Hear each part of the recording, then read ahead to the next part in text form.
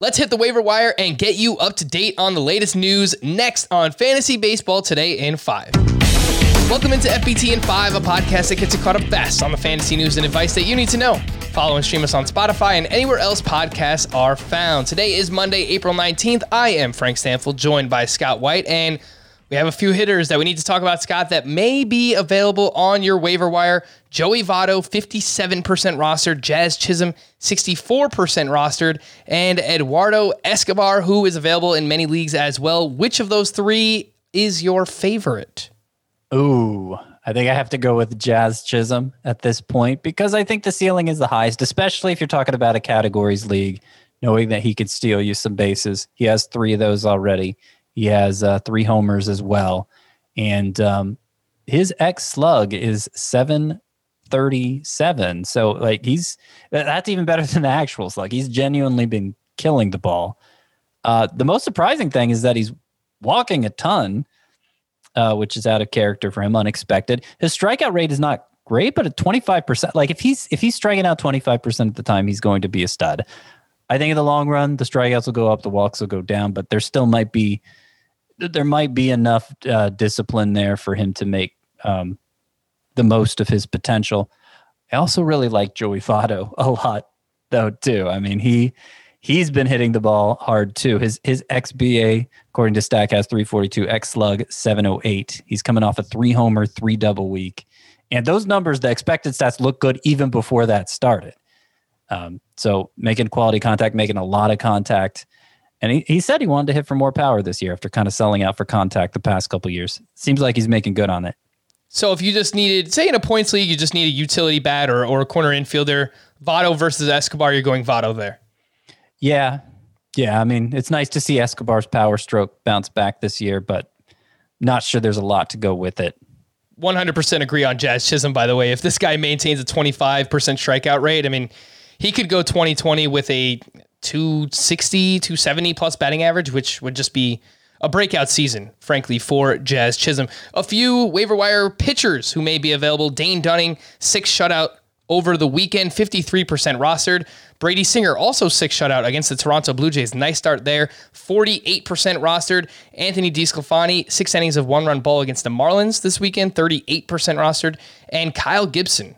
Who is this Kyle Gibson? 8 shutout with 6 strikeouts on Sunday against the Orioles. He is 27% rostered. Scott, who is your favorite between Dunning, Singer, DeSclafani, and Gibson?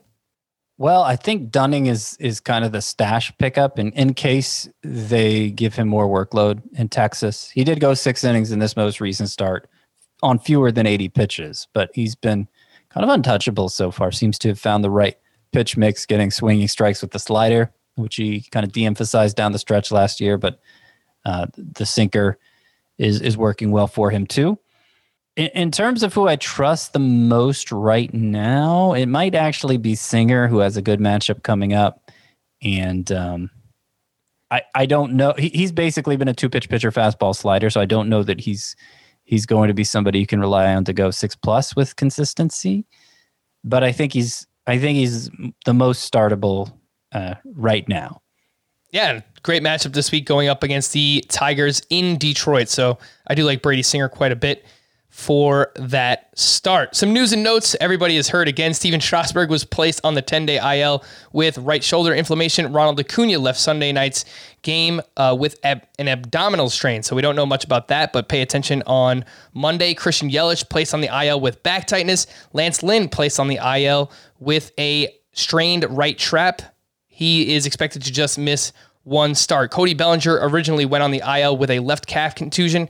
Turns out he has a hairline fracture in his left fibula, so it will take more time for him to return. Starling Marte was removed from Sunday's game with an awkward swing. It looked like an oblique, which I feel pretty pessimistic about his status for this week, but pay attention there. Scott, we did have a few COVID situations this past week. The Twins over the weekend, they had 3 positive COVID tests. And the Astros, we saw that earlier last week when they placed Jose Altuve, Bregman, and Yordan Alvarez on that COVID IL. So what are you doing with your Twins and Astros players this upcoming week? So right now there's a doubleheader scheduled for Tuesday between the two of them after already canceling Monday's game. I suspect that'll happen, barring any more positive tests. but it's possible it doesn't. For the fringy guys, I definitely wouldn't take any chances. I'm thinking guys like Max Kepler, Luis Arias, certainly. But for the higher end guys, maybe like Nelson Cruz or Matt Chapman, maybe even like Mark Canha, off to a hot start, I'd probably stick with them. What about with the Houston Astros between Altuve, Bregman, Alvarez? We're leaving them in, right? I'm leaving them in. Yeah, it sounds like they're on the verge of returning. For more extensive fantasy baseball coverage, listen to the Fantasy Baseball Today podcast on Spotify, Apple Podcasts, Stitcher, your smart speakers, or anywhere else podcasts are found. And thanks for listening to Fantasy Baseball Today in 5. If you enjoyed the pod, please leave a 5-star review on Apple. We'll be back again tomorrow morning. Bye-bye.